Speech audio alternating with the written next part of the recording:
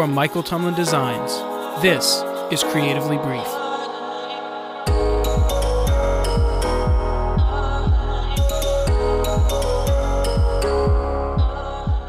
Hello, everyone, and welcome to episode 32 of Creatively Brief, a podcast for creatives by creatives.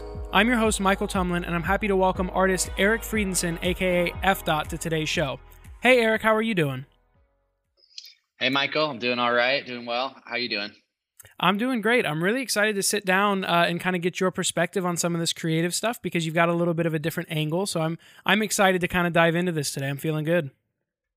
Yeah. Thank you again for having me on the show. I've been looking forward to this, and I love just any opportunity to go a little deeper. I feel like podcasts are such a great way to give more nuance and more storytelling to everything that we put out into the world. So thanks for having me. Absolutely, yeah. Yeah. So before we dive too deep into anything, can you give everyone a little bit of background into who you are, what it is that you do, and where you're currently at in your career? Sure, yes. I am based in New York. I'm an artist, designer, illustrator, muralist. I usually just go by artist because it's simple, but whenever anybody wants to know more, I just start explaining some of my projects. These days, it's a mixture of painting murals, doing digital illustration, analog illustration, or some combination of those two. Mm-hmm. I sell products on my website, from anything from prints to t-shirts to baseball cards, which is a new venture, and collectibles. And then I also do the client work, which is mostly murals, and I have an online class as well. So I like to keep myself busy with a bunch of different types of things with my business. I've been doing this professionally for about 8 years now. If you count the freelance gigs I had in college, you could make it an even decade. Yeah. And yeah, it's been a wild ride, man. I've been outside of working on my own in my own business for a little over a year now, full time. I've had my business on the side for a while. I was working in full-time jobs. I was at agencies and brands, eventually spending a lot of time working at WeWork. And then a year ago, I left WeWork to do my own thing full time. But it was always happening on the side. I always had the ambition to do my own thing. And I'm just excited that this was the year that I could make it happen. And I have a small team working under me as well that helps me with this stuff.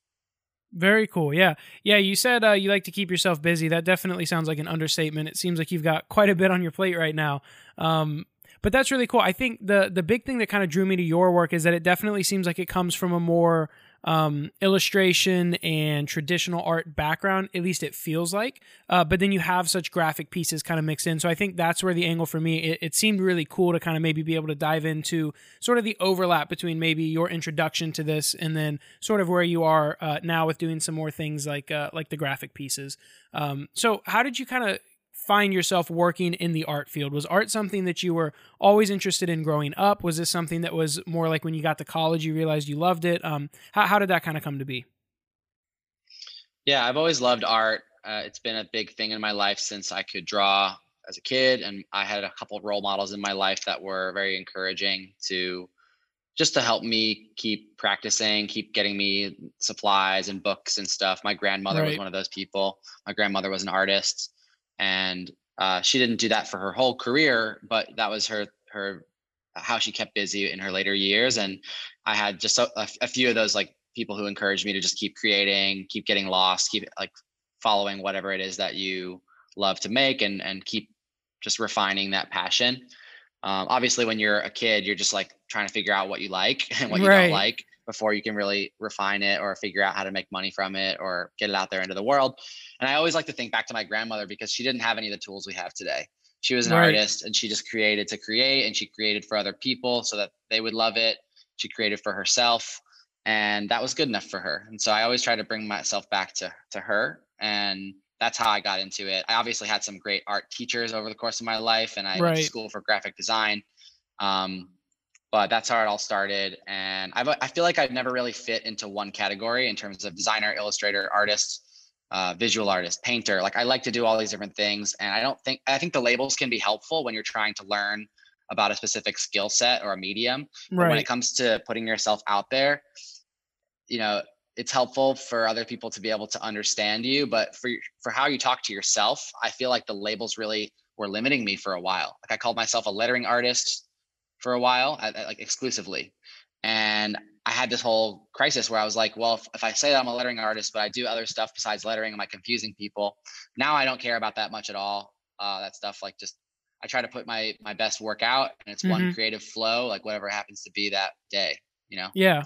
I think one interesting thing that I've kind of like realized really more recently, kind of talking about those labels, is like those kinds of things. I feel like, especially when it comes to clients and other people that you might be approaching about working, is that I don't think they care as much. So I think like I find myself getting caught up in a lot of details about like, you know, whether like what I call myself, what specific thing I want to pursue, like these kinds of little things. And I think what happens is like when you put out good work and you're good at what you do, I don't know that they care as much about the label, kind of like you're saying, as much as just like, you know, it's good work. He's a good artist, so I want to hire him. So I think, kind of speaking to that, that you try not to get too caught up in the labels. I think that's important as artists in any medium, just to not get so caught up in what exactly it is that you're doing, but just make sure that the work you're creating is like good work and it represents sort of what it is you want to do. I think, to play a little bit of devil's advocate on that, Yeah. I think the clients do care about the labels sometimes. Add a little nuance in here, because Yeah. they're looking for people like you. They're looking to hire somebody who's good at the thing that they need done. So they Right. search the web for that, or they ask around their friends or their coworkers for that thing. And who's the first person that comes to mind? It's the person with the strongest memorable work, or the strongest memorable brand as a designer. Right. So I think the labels can matter. There's a reason that I called myself a lettering artist early on. It's because I wanted to be known for something. Right. And after I became known for that in at the scale that I was sort of happy with, and I was getting those kinds of projects, then I decided to branch out. And so I think it does help to have a niche, whether you have a niche label, or if you say I'm a designer, but I work with this type of industry, or Right. I'm a muralist for breweries, you know, like that's super Yeah. niche, and you could probably get some great projects just by saying that in you know, for a while. But then it's good to branch out if you're ready to do so. So I think those labels matter more early on than they do in your mid or late career, I think. Yeah. Definitely a good point to bring up for sure. So what was your first experience working on an art project? Can you remember anything specifically that was sort of like yeah, I feel like it's a hard one, but I feel like it's an interesting one to kind of hear where people came from. So do you remember your first art project you worked on? Yeah, I think the one that comes to mind is just playing with blocks, playing with Legos in my room. Um, the classic Star Wars Lego set Oh yeah. would be my first creative project that I can really remember. Although I definitely did a bunch of stuff before that, drawing, painting. Um, I would sometimes look at the books of like how to draw an animal in this style, and I would just copy it. And Right. then I would try to go show my parents and pretend that I actually made it without copying. So yeah, I was a trickster when I was a kid. I like to make people believe things and see things differently. And yeah, that was like a couple of my first creative projects. Good question though. Oh, thank you. Yeah, I've hit a couple people with it. Sometimes they have a harder time thinking of it. I always tell the story. No, I guess it wasn't my first like artistic project, but my first design related that I can think of is a poster that I actually still have hung up above my bed. And it was a poster for what is her name? Carly Rae Jepsen. I used to have a big crush on her when I was in like middle school, high school, and they had this competition, and they said, you know, make a poster for her, and the only rules were like don't use pictures of her, and I didn't read the rules because I was young and wasn't paying attention, and the entire thing is made of images of her, and it's just it's not a very good poster, but I keep it up above my bed to remember where I came from. It gives me a little bit of a hope that I'm still moving forward, at least, you know. But very cool, very cool. So looking at your work as I was going through, I kind of talked about the graphic nature of it, but also that it sort of still feels very illustration heavy, more traditional art inspired. So how did you kind of develop your style? Were there any specific people, movements, anything like that that you feel kind of paved the way for the style that you have now? Yeah. So I think my two biggest influences that I like to cite are Keith Haring and MC Escher. And I don't look at their work every day. I don't eat, sleep, and breathe those two artists' work, because I think it's healthy to have a really big mix of influences. And it's not just visual artists too. It's Right. you know, musicians, filmmakers, whatever. And I think, but if I had to look at my work alongside my inspirations, those are the two ones that I find the most commonality with. I love the playfulness in MC Escher's work and just the mathematics and the balance and the making you double take when you look at it, the perspective shift, that kind of stuff. Right. And just the fact that he was a master craftsman. Like if you look at some of the etchings and the drawings, he just really, really cared about quality. And then you have on the other hand, Keith Haring, who he was much more like run and gun, like let's get out there and paint some sloppy lines and make something cool in like less than an hour. Yeah. You know? So I like the bang for your buck approach that Keith Haring had. And also just the fact that he believed that art was for everybody. It didn't just belong in the galleries and books and museums. Right. I strongly believe that with my brand, I want to make stuff that's accessible to most people that want to enjoy art, can enjoy something from me. Right. So yeah, those two philosophies really resonate with me. Yeah. I think your point about trying to make it accessible too speaks to you kind of working on these murals. It's not really any more accessible than that. You know, that's about as accessible as it could be, because it doesn't cost them money. They don't have to buy a print or anything like that. It's up in a public place for people sort of to just, you know, enjoy it for what it is. Was that like a motivating factor in you kind of getting into murals whenever you were first doing it? Or was it something that was more like, did you get into murals more from like the opportunity just sort of presented itself? Definitely was interested in murals before I had an opportunity to paint one. I went to college in Philadelphia at Drexel University, and they have a lot of great murals and a lot of great sign painting around that city. And so I was just like walking around, taking photos on my phone, and I did a little research project for my senior thesis about it in graphic design. Like I wasn't actually painting the signs, but I was studying them and doing a retrospective about the whole craft of sign painting. And then after that, I decided to learn how to paint again, you know, as a letterer and, right. And as a muralist, simply by just trying and failing a lot. Yeah. And also reaching out via Craigslist or wherever I could to like find assisting gigs. So I assisted a few sign painters, later kind of realized I didn't want to be labeled as a sign painter. A lot of the work that they were getting was painting other people's logos that they didn't even design. Yeah. And so I think that you can be a sign painter and an artist, and I guess that's what I am in a way, but I don't call myself a sign painter. That's how I got into murals, was through the lettering, through sign painting. And I think it was like partially just due to my fascination with it all, like the craft of it all, that right. You can still hand paint messages and advertisements and artwork outdoors, and doesn't all have to be mechanized and printed. Like there's so much more soul in it when it's hand painted and when right. somebody took their time to go through those details one at a time. They were there, you know, you can feel the artist's energy when you see those little imperfections. And I love that. So I always want to make something that cuts through the noise, that resonates deeply with the audience. And I think hand painting a mural was a great way to do that. Not to mention just get it in front of more people, like you said. Right. And that's good. That's good for the ego, but it's also good for the business. It's good for like getting the art out there, which begets more art, which begets more art. Right. Yeah. So have you found that since you started doing those, you've kind of had more people contacting you for work? Oh yeah, I mean, it especially like when you get a mural in a high traffic place. Yeah. If you get a mural wall at I did the most highly trafficked place I ever did a mural was in Union Square in Manhattan. Wow. And it was up for about a year. It wasn't in the park, but it was just catty corner on one of the intersections. And it was a Sunday Kind of Love mural, and it was a very New Yorky stop here and take a photo type mural. So that one got a lot of people reposting it and sharing it and stopping by. Of course, not everybody wants to credit you for the work, even though it's like right there on the wall. It says my name. Yeah. And also my friend Will's name, who helped me paint it. But you know, people don't immediately credit, but for the people that do, it ends up going a long way, and it can lead to a lot of great opportunities for sure. Yeah. Yeah, that's very cool, because I know like any of the work that I've ever worked on is definitely more of a like client, like meet a client kind of thing, right? So it's not out for like everyone to see. I haven't worked on any like installments or bigger pieces like that are kind of just open to the public. So that's interesting. It's almost like word of mouth without necessarily having to have the person tell people. It's almost like just having, because I assume, would you just like, do you put your Instagram handle somewhere on it? Is that how you kind of link back to yourself? Yep. Exactly. And if you Google my name, F.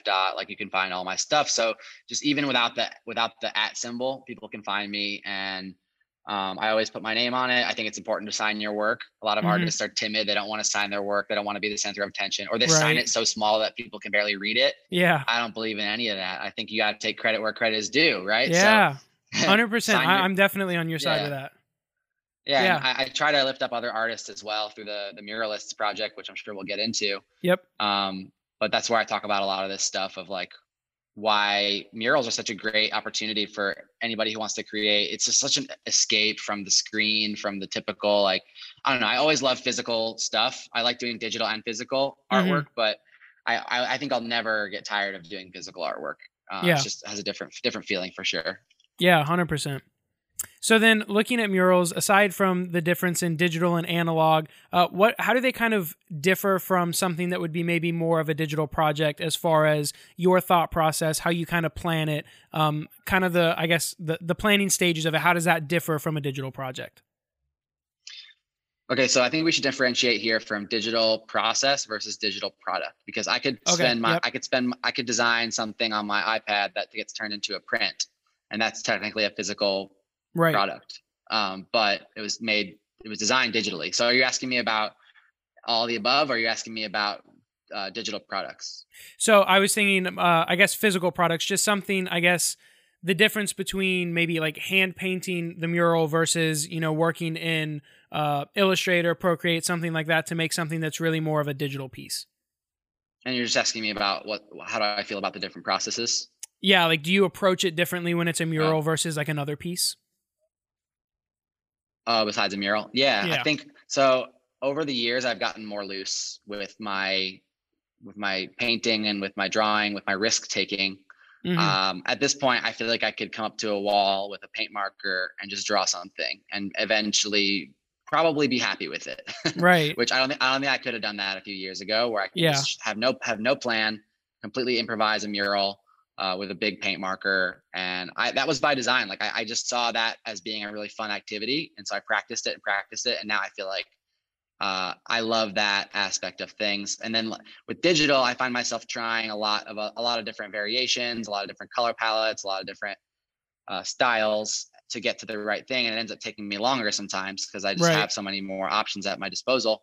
Once you paint onto the wall, it's kind of a pain. You can always cover it up, but it's kind of a pain in the ass. It's a wait for the paint to dry and then cover it up. So I try to avoid Right. that as much as I can and get things done in one shot. Um, in terms of other projects outside of murals, I think for my baseball card project that I've been doing all year long, I've gravitated towards the iPad and Procreate because I know that these are going to be printed by the thousands and I need to get it right. And Right. it's like easier to get that right because even if I did physically, I end up having to touch it up in Photoshop. I need to be happy with it. Right. It's going to be printed on a physical piece. Yeah, like I'll use my iPad. But sometimes it's a mix. Sometimes I'll just be like drawing and getting ideas, and then like the sketch becomes the finished artwork Right. because the sketch has so much pureness in it. It's the idea straight from my brain to the paper. It's like you don't want to over refine it. Yeah. There's this really great phrase from Ken Barber. He talks about like beware the seduction of production.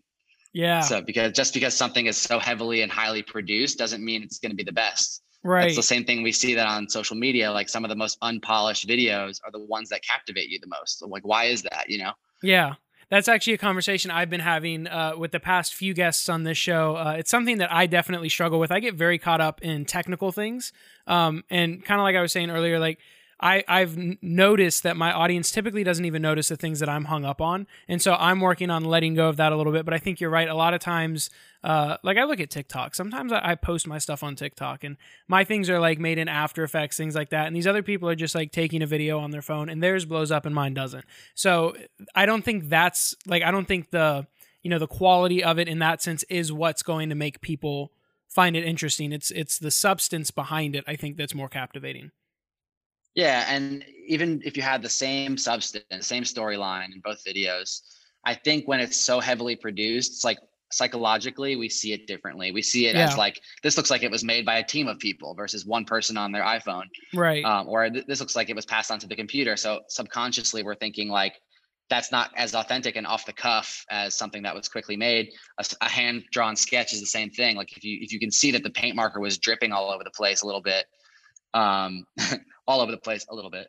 But if it was dripping a little bit, you can see that there was some mistakes, there's some humanity in there, and it Right. was done by a person, not like this mass-produced thing that was done digitally. So I think it feels differently subconsciously. Yeah. Yeah. 100%. I agree with that. So then, can you kind of give us? So you talked about how whenever you were kind of starting out, you labeled yourself as a hand lettering artist, and you got a degree in graphic design. So then you kind of did the hand lettering. Now you're working on murals. You have the baseball cards, and then you're also doing some of your pieces that are screen printed. So how did all of these sort of come to be? What is sort of the timeline of it? Was it, getting out of college, you were kind of interested in all of these things, or did they sort of organically evolve? What did that look like? So the first few years out of college, I really wanted to do lettering as my main thing. I wasn't getting any freelance projects in that field, so it Yeah. was not easy.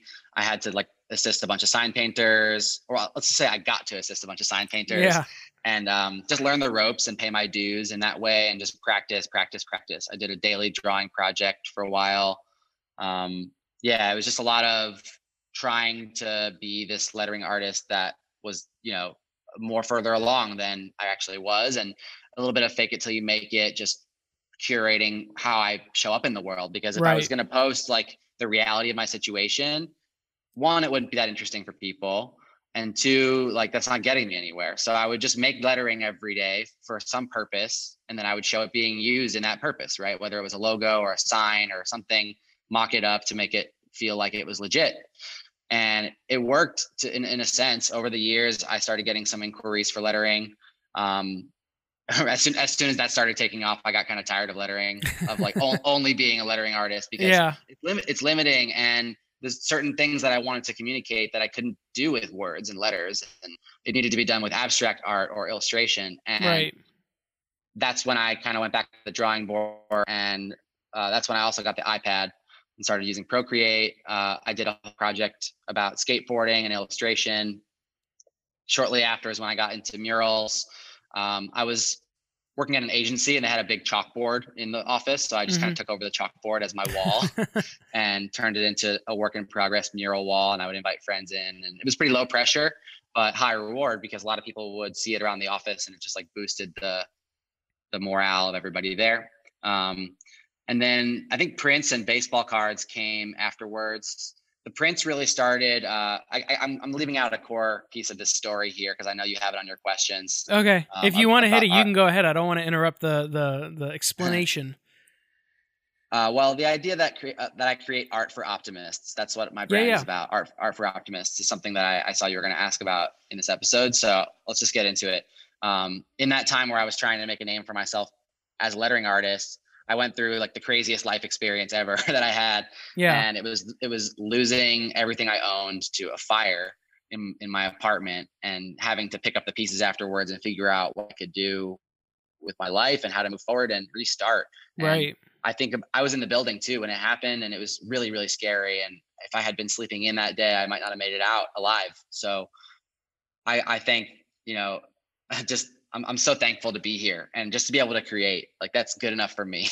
Yeah. And I think for me, it took having that near-death experience and losing everything to really understand how valuable life is, and how valuable the essentials are. Because I was able to bounce back pretty quickly, and Right. I had a lot of help from my friends, and I didn't need to freak out and feel like life was over, because I was healthy. Right, that's the most important thing. I was alive, Right. I was healthy.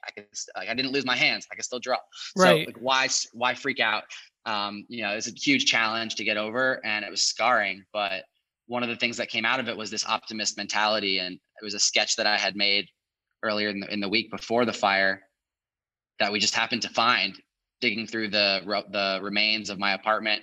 Found my scanner, and inside the scanner was that sketch, and it said optimists.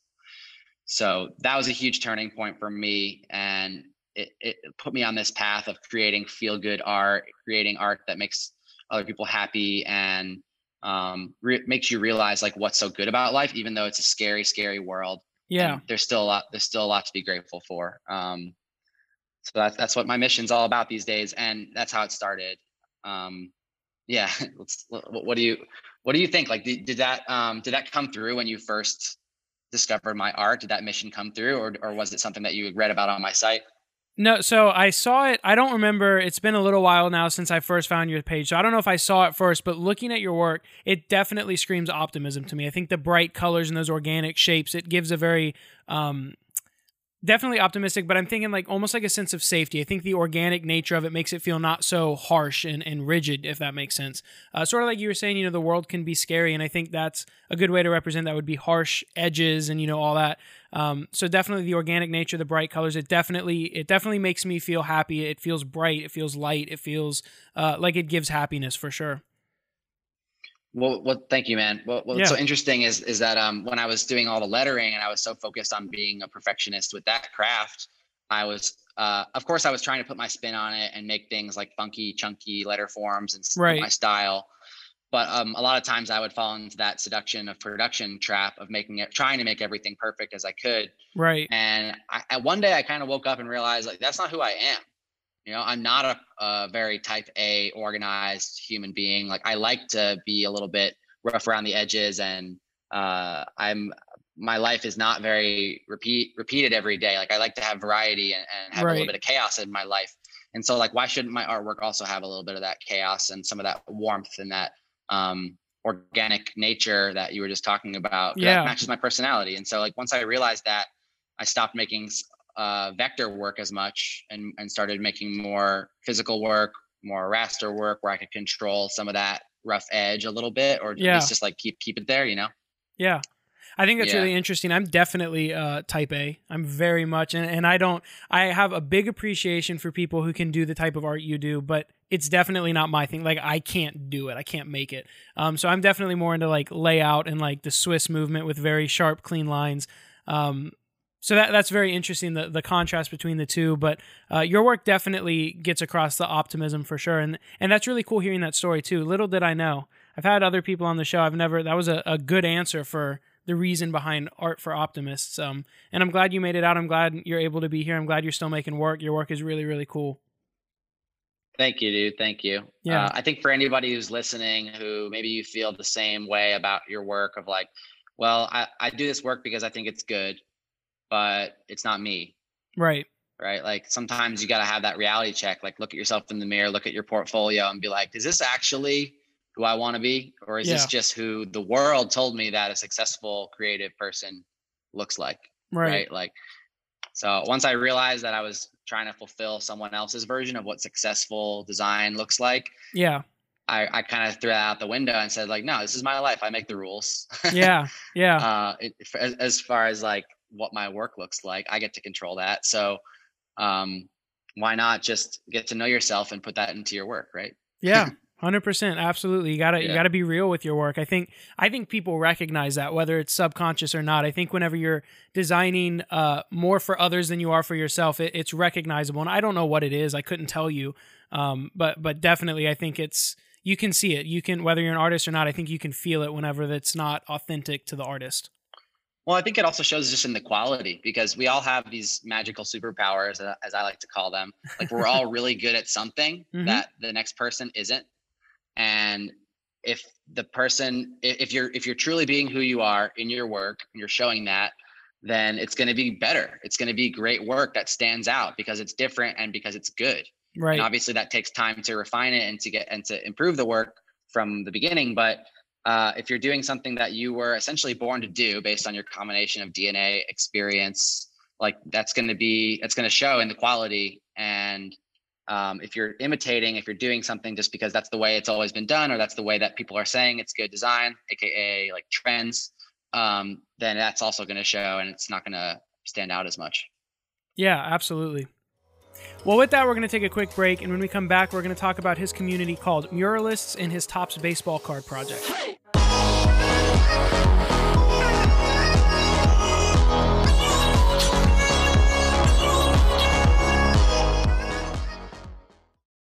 Hey everyone, I wanted to drop in to tell you about Audio, an audio licensing platform. All the music for Creatively Brief comes from Audio, so as you can tell, they have really high quality music. But the really cool thing about Audio is that they offer a lifetime subscription and are constantly adding new music to their catalog. Unlike other platforms where you pay year at a time or month at a time, Audio is one fee and then you have a lifetime subscription to the service. For Black Friday this year, they're offering a lifetime subscription to Audio for $100 off. Starting this Friday, you can click the link in the podcast notes below and use code HOLIDAY at checkout to get $100 off a lifetime subscription to Audio. No matter what type of music you're looking for, Audio has it. Be sure to check them out today and be ready on this Friday to sign up for $100 off a lifetime subscription to Audio. Welcome back, everyone. So, Eric, you co-founded the Muralist community to connect muralists worldwide. I was hoping you could give us a little bit of background into that, so sort of where the idea came from, what it is that is sort of like the core objective for that project, and sort of what you're doing with that right now. Yeah, sure. I'd love to share about it. This is a collaboration that I've been doing with my partner, Jesse. That's Jesse Mordine Young. She helps me with a lot of different stuff on it, from finding different artists to feature to writing about their work. But mainly the Muralist community is on Instagram. We were able to get the Instagram account just at Muralists. So real simple, you can find us there. The whole initiative is about educating, connecting, and just sharing really cool murals and muralists that we discover. We just felt like there wasn't really anything out there that was being done in the way that we wanted to see it. In that on Instagram, most people are just reposting the art and just saying art by this person, art by that person. And I really wanted to go deeper and get to know these people behind the art, share their story, learn from them for my own personal gain, but also to share with the world what they know about painting murals, what they've learned about being a creative, and also beyond just the craft itself, because these people who paint murals are really interesting humans. They travel, they interact with people every day, like, not as much this year, but it's a really fascinating craft. I felt the same way when I met those sign painters early on. It's just like it's a different type of creative person than your typical graphic designer. And they're really special to me. And I feel like even just to do a mural, to paint a large wall, takes a lot of mental fortitude, determination. It takes a lot out of you physically as well. So the people who stick with it are really special and cool, in my opinion. And I think I first started discovering this back when I was doing that project for my senior thesis, but also when I worked for WeWork and I was traveling more and painting murals for them. And we even got to hire some local artists in different cities and different countries. And I was just like, okay, I need to record these conversations because I'm just learning so much. And I just think these people, like, I want to surround myself with these kinds of people. Yeah. I think that's like the biggest tip that I give to any creative person is just to surround yourself with the kind of people that think, talk, and act the way that you want to be. Right. And it will rub off on you, because there's that famous quote. It's like, you're the average of the 5 people you spend the most time with. Yeah. I think the interesting part of that is you mentioned that you kind of got into this because you were having these great conversations, you were learning, and so you wanted to keep learning, and it was partly for you to learn while you're doing this. I think the interesting thing, and I've said it multiple times on my podcast, but I started the podcast not with the intention of learning, and then got slapped in the face with a whole bunch of knowledge, and I was like blown away by how much I've been learning from the podcast. So I think mine has it didn't start that way, but it's definitely become that, where like every time I sit down to talk to someone, they teach me something different. And so it's been a really awesome experience that way. And to that end also, so your Muralist community has a podcast.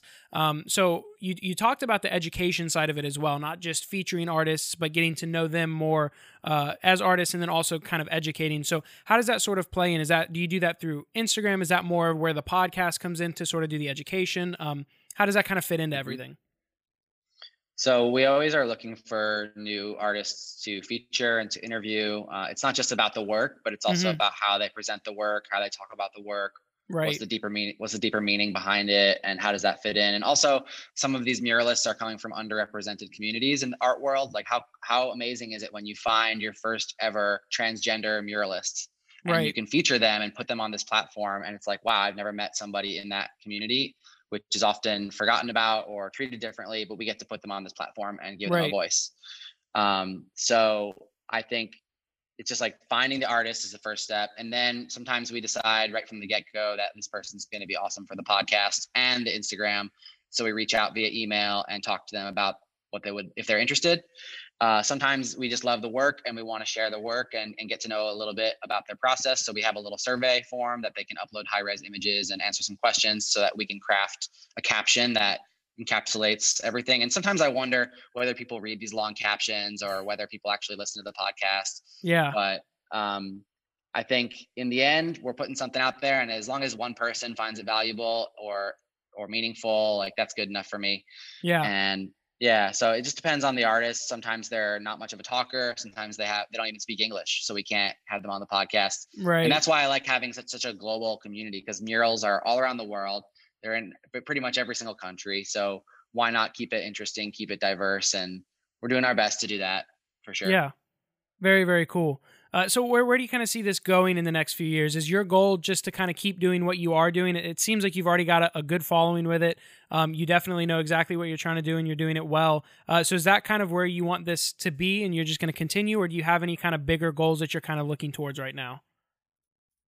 Well, I would love to be able to actually have events, paint murals, or we teach murals. I've done a mural workshop before. It wasn't tied to this muralists project, but it was at a conference. Right. And I'd love to have some muralists events where it's like I was traveling to LA. So we have a muralists meetup in LA, or Right.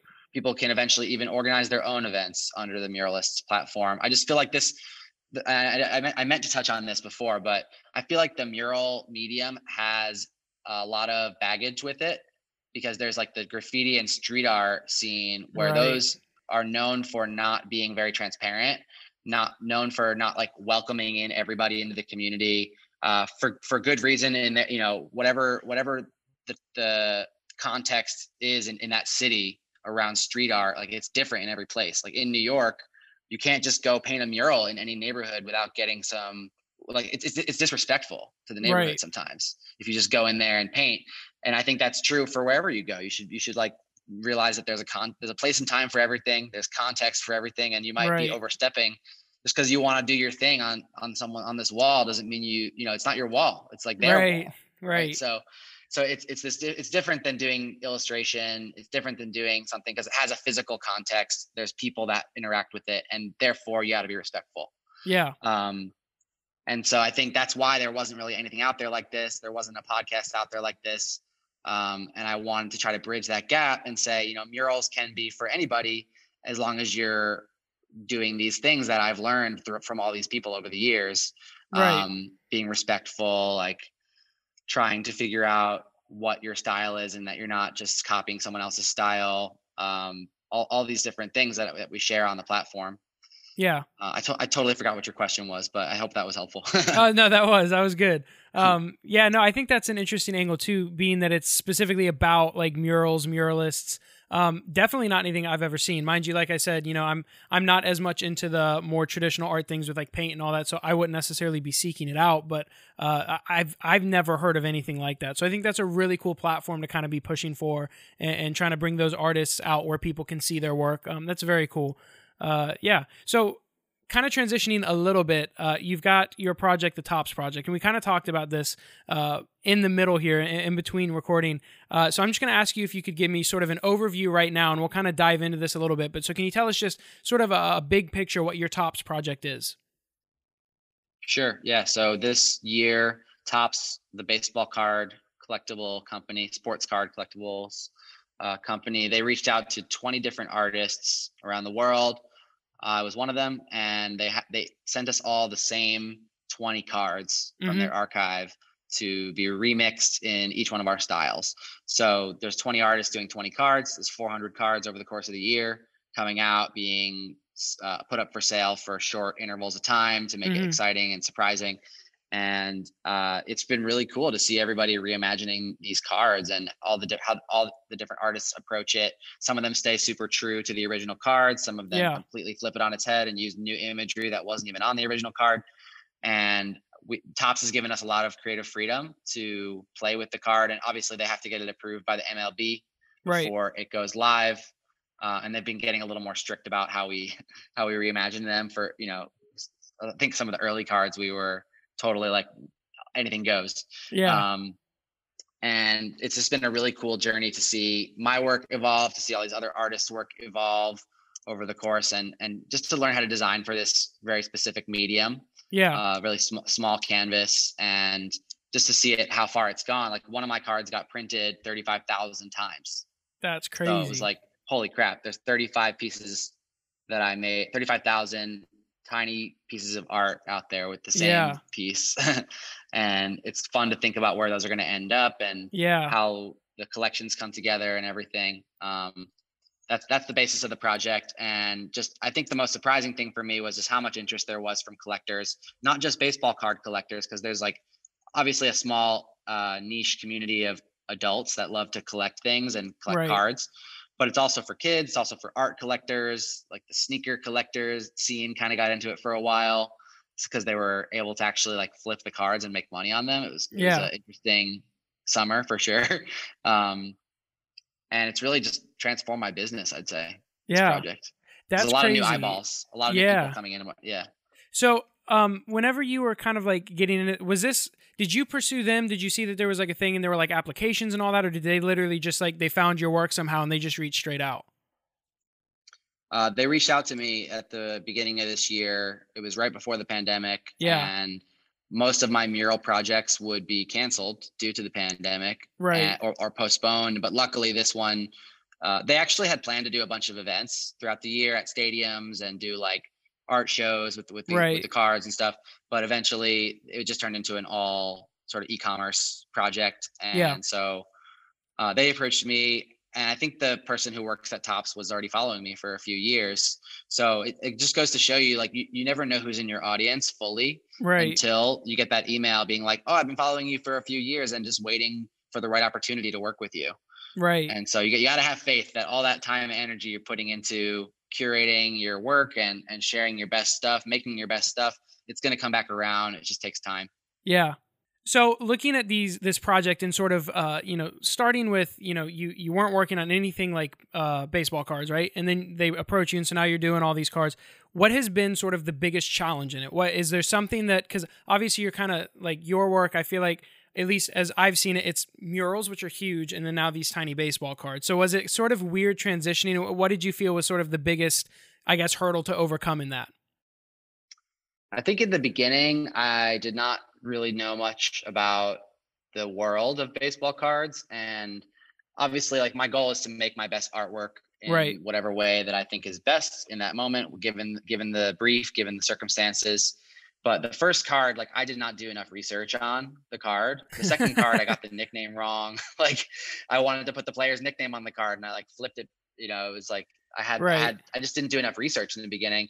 And so after doing a couple of the cards, I ended up saying, you know what, if I'm going to do all this research and really do this right, like, I feel like I could start a little community of people that are interested in my cards and give the collectors access to my process, get their input on the cards, and really take the research to another level. And so Mhm. that's when I started my Patreon page. And so I have a Patreon community. I'm actually doing a live stream with them later tonight, where I take them through the whole process from start to finish on each card. I give them an opportunity to give ideas, give feedback on the card. Right. I obviously can't listen to everybody, but I people love to be involved. And then if someone's idea does make it to the final Yeah. card, like, you can imagine how special that's going to be in their collection for forever. And it's special to me too, because it was something from their memories. Like, I didn't grow up Right. going to the Kansas City Royals games. So somebody else will have a better perspective on that.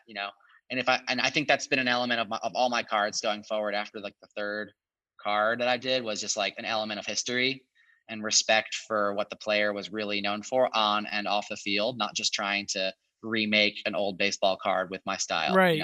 Yeah, and so there's obviously I feel like there's a big difference between like some of the mural pieces you do that have a little bit more of those I think you described them as blobby earlier. Those kind of little like Yeah. characters. And I see a lot of these baseball cards don't really use as much of that. Obviously, I think you're like you said, you're kind of trying to keep it authentic to the player and what they were known for. So how do you kind of balance between the two? Because on the one hand, you want to give it your style, and at the same time, you don't want to overtake what the card is actually for.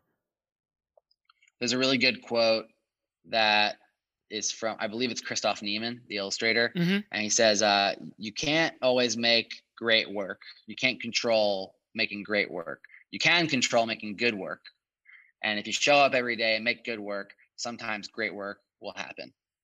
Yeah. So sometimes I want to do it all, and I want to get everything into the card I possibly can. A bit of my style, a bit of the history of the player, my characters, my line work, like everything. I want to try to get it all in there.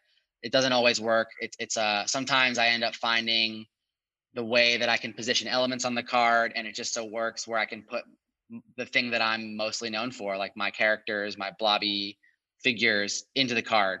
And I love when that Right. happens. Like one of the cards I did recently with Ken Griffey Jr., he's one of the biggest cards in the set. I was like, I have to find a way to make this work. And so I put Yeah. a little line drawing of the Seattle skyline with my blob character on top of the Space Needle. But that's not like the main focus of the card. So it's I was just able to tuck these details in there. I don't want to just completely redraw each portrait because I'm not a portrait artist. I know that Right. that's not my strong suit. I've done a couple of the cards like that where I completely redraw the portrait, and it's really difficult to get right. And if if those eyes or if the mouth doesn't look just perfect like the actual person, then it really throws off the card. It doesn't look like Right. it doesn't look like the player. So for most of them, I'm just rolling with photography and then surrounding the photography of the player with my elements. And then some of them I'll redraw, but I'm just like going card by card. And I think the thing that's most consistent throughout the cards is like the colors, the borders, the little Easter eggs you can find in each card. And I'm hoping Hmm. that like by the end of the set that they all just look so consistent, but also fun to look at in terms of the inconsistencies and the little things that make each card unique. Yeah, absolutely. So have you gotten a chance to like meet the other artists that are working on this, at least virtually? Have y'all like reached out to one another? I thought you were going to say the baseball players. Oh no. I haven't met the baseball players, and I have met one of the artists in person named Blake Jameson. He just Okay. lives a couple miles away in Queens, so I was able to skate over there one day and see his studio.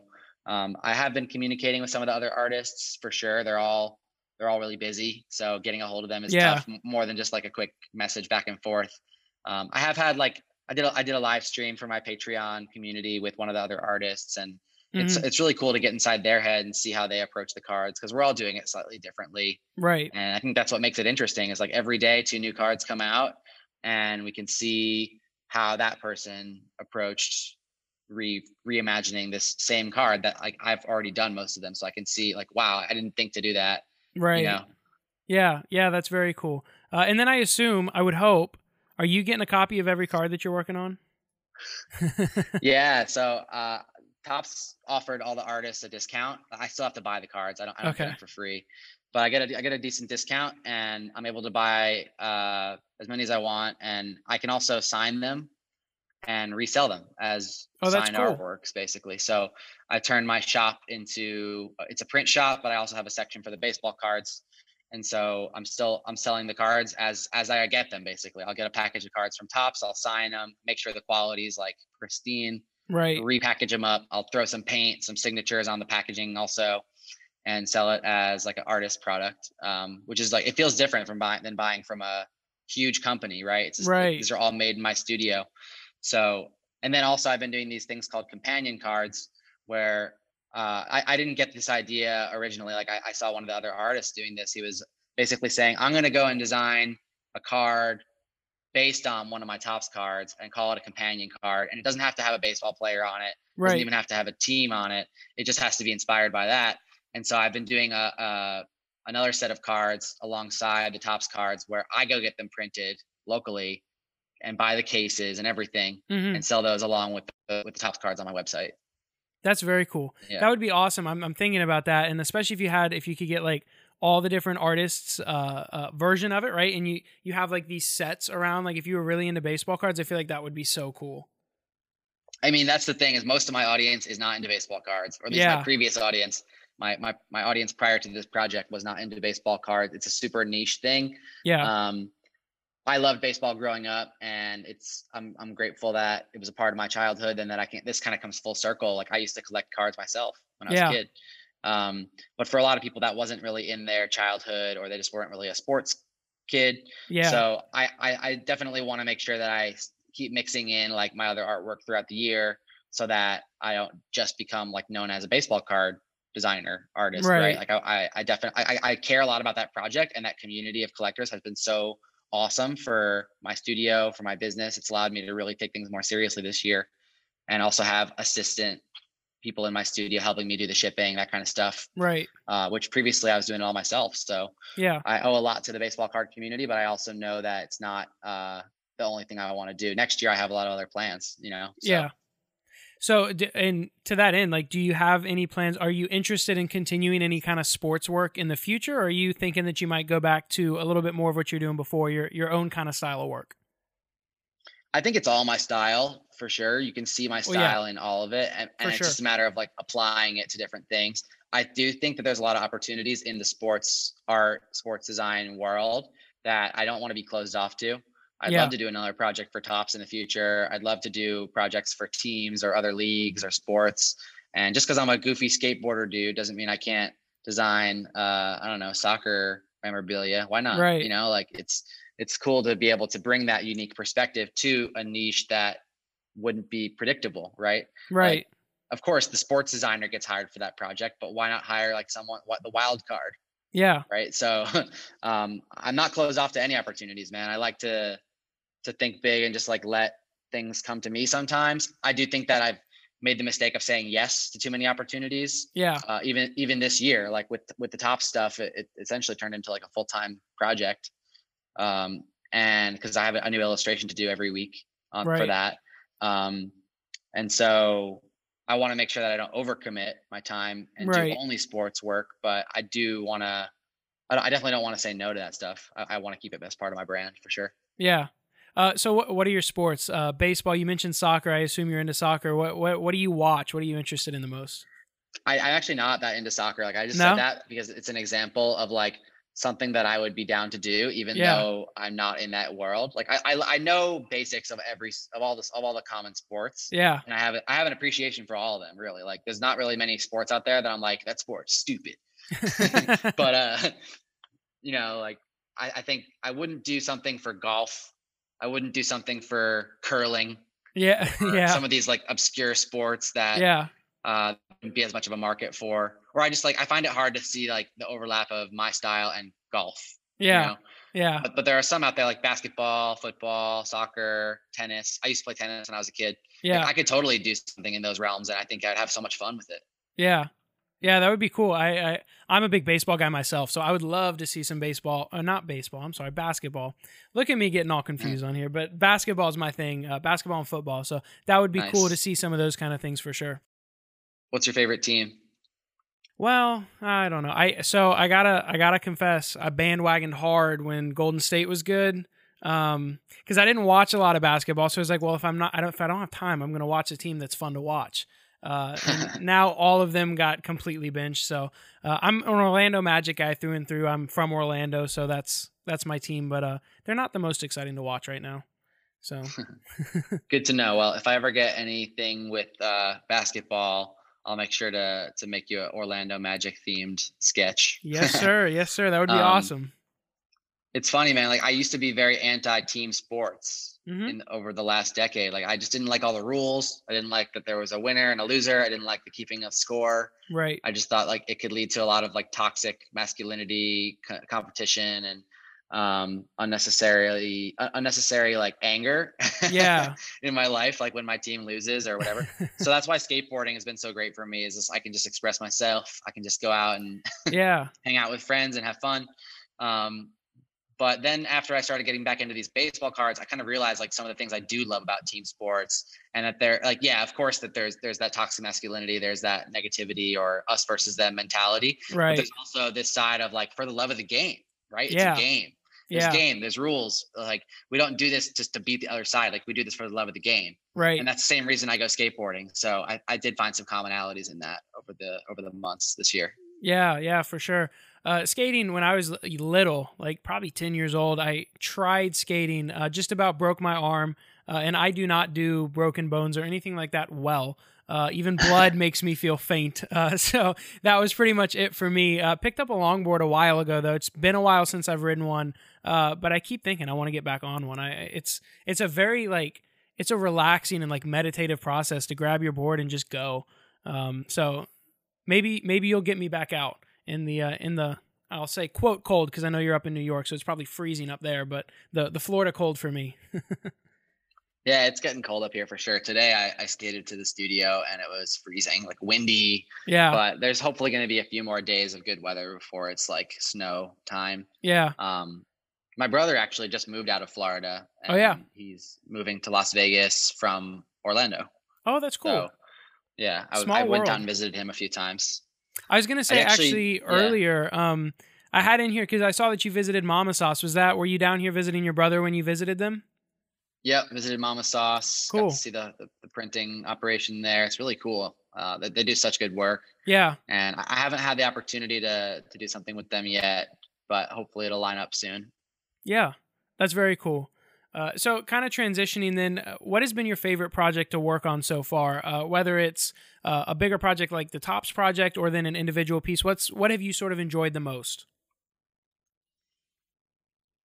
I think the Tops project and my work at WeWork Mm-hmm. were the two most meaningful projects to me, just because of the scale and because of the collaboration that happened over the course of the project. I strongly believe that my best work comes when I work with people I trust, people I believe in, people who are really skilled at what they do, that Yeah. I can't do what they do. Um, so that's like I mentioned in with the Patreon, like I couldn't have done the work that I did this year without the input and the collaboration from those supporters and Right. collectors. Just like with WeWork, I feel like we had a really awesome team of interior designers, architects, other muralists and illustrators. And I just got to work on such a variety of projects there that really helped me launch my career, helped me launch my business. So I'd say those are the two. But if I had to pick one specific card or one specific mural or something, I'd say it was the project in Mexico for WeWork where we did it was a mural, but it was on the floor. So it Oh, was that's this like cool. soccer field mural. Is a mini soccer field football. Originally, it was going to be a basketball court, and I was like, "Are you sure we shouldn't do soccer in Mexico?" Oh, yeah. So we did a soccer field on a rooftop of a building in Mexico, and I got to do the floor graphics for it. That's And cool. and after going through a bunch of different iterations, the final design that we came up with had my blob characters like front and center on the That's art. cool. I would never expect to see my characters that big, especially because they were fairly new back Yeah. then when I had just starting to discover that style. So I'd say that was like my favorite mural I've done, just because of the scale of it. I get Yeah. so excited when you can experience art in new ways, Yeah. not just in the same way that you're used to experiencing it, but now I could walk on my art and I could see other Right. people playing soccer on my art. So it's just like that just shoots off all kinds of synapses and like endorphins in my brain. Yeah, yeah, that's cool. So you said it was on the roof, and it was on the floor of the roof. So did you have to take like to get pictures? Did you have to take like a drone to get pictures of it? I mean, we got some pictures without the drone, but we definitely flew the drone, got that top down view. And I bought a drone that year as well. So I just like Yeah, brought it with me to Mexico. Yeah. that's crazy. That sounds awesome. Like I don't know that I've ever or I shouldn't say I never will because maybe now this will spark it, but I've never worked on anything at that scale, especially not like that where you'd actually have to like when you think about that, you had to have special equipment just to photograph the piece. Like that's really cool. Yeah. And it also like makes me feel like anything's possible. Mm-hmm. If I can do that size of a mural, why can't I do the entire side of the building? Right. Like a 10 plus story building. Yeah. Why not? It sounds scary to paint Yeah. at that height, but if the art functions and it works and it's enjoyed at this scale on the floor, like why not? It just gives me ideas for the future. That's what happens whenever you level up in your career, whenever you see like you get a taste of what it's like to actually get that thing that you were excited about. Yeah. And then you just like want to keep growing from there. And I think it's dangerous to just like keep wanting more and more and more and never be happy with what you have. Right. That's not what I'm trying to imply at all. Like I was happy before that project happened, and I'm happy now.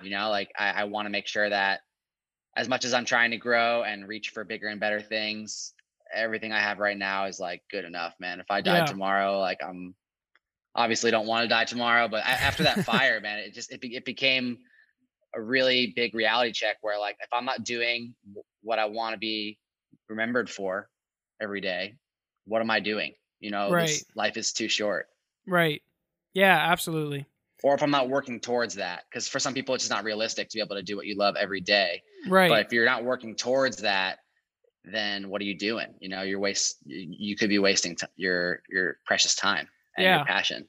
I know. So my sister is a professional photographer and artist as well, and one of the things she always talks about, and I actually had her on, I think it was the second or third episode of the podcast. She talked about like how much like background stuff there is to kind of get you to where you're trying to go. So you think like for you, I want to make murals, right? And it's like somebody might say, okay, you then go make a mural. But it's like, well, there's so many other steps that it takes to lead up to that. And there's so much background for like the business side of things, making sure that things are profitable, all those things that go into it that I think a lot of people don't think about whenever they're thinking about it. So that's a good point. And this kind of leads in well. What do you think is most misunderstood as having a career as an artist? Is there anything that you kind of feel is a recurring theme that you think people maybe just don't quite understand? People don't understand about being an artist. Yeah. It's definitely a lifelong thing to be developing, and you never really arrive and you say like, I've made it as an artist. Right. Because as soon as you get that big opportunity or you finish that big project, it's a fleeting thing. It's out there in the world and it feels great, but then you're on to the next thing. And I think it's hard. It's easy to forget that when you're just looking up to the artists that you follow online. Right. You think that they're just like always living the dream. Like, no, like their personal reality is probably not what you think it is. Yeah. Yeah. It's different. Like when they finish that project, they're probably exhausted and it's a great feeling, but then it's fleeting and it's like, well, what do I do now? Yeah. Yeah, I think that's one thing. And then the other one is the business side of things. I want to just reiterate that what you said, making it profitable is one thing, making it sustainable is another thing. Yeah. And then when you realize how valuable your time is and how much stuff we do that is so not worth our time, like the 80-20 rule is so huge.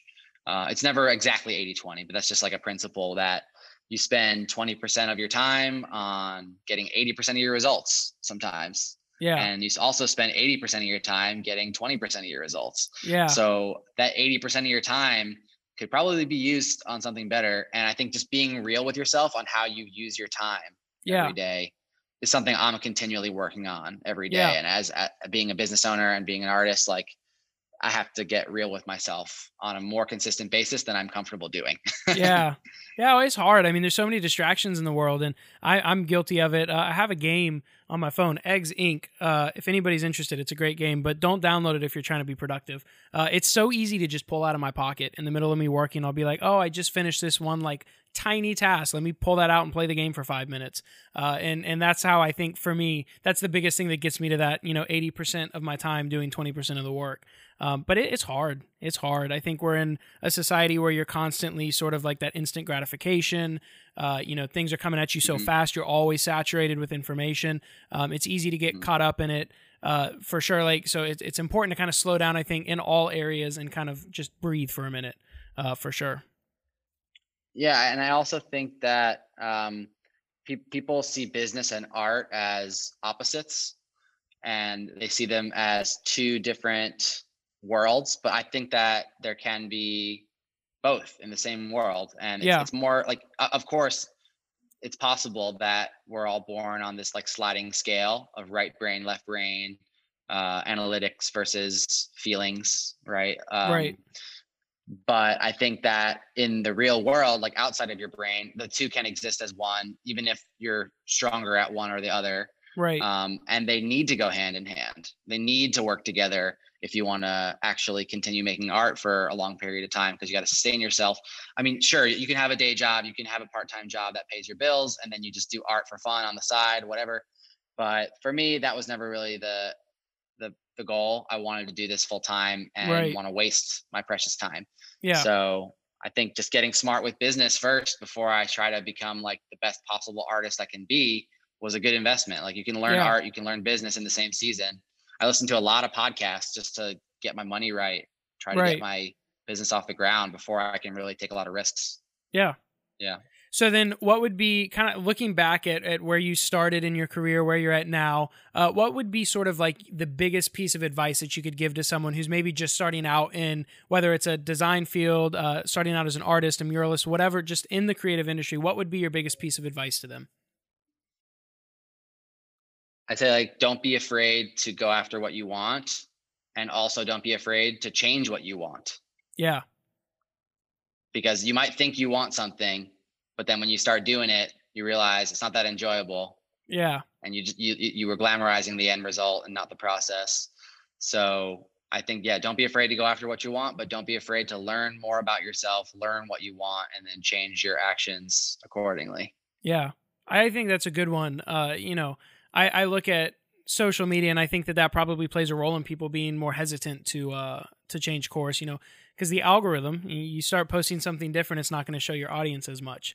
So I think, yeah, I was going to say, I feel like there's hesitation from the creator side, and I think that's a dangerous place to be where you're creating for that. So to your point, like, you have to be intentional about creating for what you feel is the best representation of what you're trying to create. I'm just going to say, fuck the algorithm. Fuck the algorithm. If you're using that to make all your creative decisions, like, that's broken. And also, just because you make something doesn't mean you have to share it. Yeah. You can share some things from your past. You can remix things from your past. You can slowly transition people from one thing to another if you want to do that. You know, you don't have to change, like, what you do every day does not have to be what you post on social media. It just doesn't. Right. Like, if you do, you're limiting yourself, I think, because social media is about capturing attention, driving them to something, creating awareness for whatever it is that you want to share. It can be about educating. It can be about a lot of different things. But the fact of the matter is, like, you have a small space in someone's feed to give them something to chew on or to make them feel something. Right. And you can control that. You can use that for whatever you want. It does not have to be like this fake idea of authenticity. Right. I hate that when people say, like, you're not being, well, no, I never hear this comment, but I imagine that some people talk about authenticity saying, like, well, what that person's posting isn't actually authentic to what they do. It's like, well, they're just using the social media for what they want to use it for. Right. They don't have to share every aspect of their life or every aspect of their work on that channel. That's not what they're using it for. Right. And so we can all use it. We can all use it in different ways. Just because it was designed for one thing doesn't mean it's always going to be used that way. Right. So that's what I'd say about the algorithm. And another thing, like, to hammer that home, is, like, do you think that your favorite musician came up with their best song because of someone told them what the algorithm wanted to see? Yeah, no, that's a good point. They, like, got their freaking heart broken, and then they wrote a song about a redhead, you know? Yeah. Yeah. And then it went viral because it was huge, and, like, they felt it, and it was, like, pure. Yeah. Maybe it didn't go viral. Who knows? But, like, who cares about that stuff in the long run? And also virality, like, going viral with your work, like, it's not as cool as you think, probably. Like, it might be the worst thing that happens to you. Yeah, that's true. Yeah. So just enjoy what you have, enjoy the process, the growth. Compare yourself to yourself, not to others. Yeah. Easier said than done, for sure, but it's a worthy pursuit, just like everything is. So that's what I'd say to anybody who's just, like, trying to make a name for themselves, trying to play this game that we're all playing. Yeah. Yeah. Awesome. Very good advice. Well, with that, we're going to wrap up today's show, but where can everyone find your work, Eric? You can find me on Instagram at fdot, EFDOT. I post there almost every day. And then on my website, it's efdotstudio.com. And that's where I have my shop, my newsletter. That's the best way to see, like, everything I do, because Instagram is just a slice. And if you're really interested in the baseball card project, you should check out the Patreon, because that's where I share, like, really deep behind the scenes stuff on that. Not everybody wants to see that, but if you are into baseball cards or collectibles, or just want to see my illustration process, like, for that, check out patreon.com/fdot. Perfect. And I'm going to drop links, like I always do, in the podcast notes to all the different ways you can connect with him. Also, anything that we talked about today, I'm going to try to put all that down below as well. So if you want to check any of that out, make sure to hit up the podcast notes. Eric, I want to give a huge thank you for sitting down to talk to me today. I really do appreciate it. I think we had a great conversation. I enjoyed getting to kind of dive into some of that. So thank you for being on the show. Yeah, man. Thank you for having me. It was awesome. Absolutely. And thank you to everyone else for joining me for this episode of Creatively Brief. If you enjoyed the show, make sure to subscribe, leave a review, and follow us on social media at Creatively Brief. I'll be back next week with another episode, but until then, have a great week, everyone. I'll talk to you guys in the next one.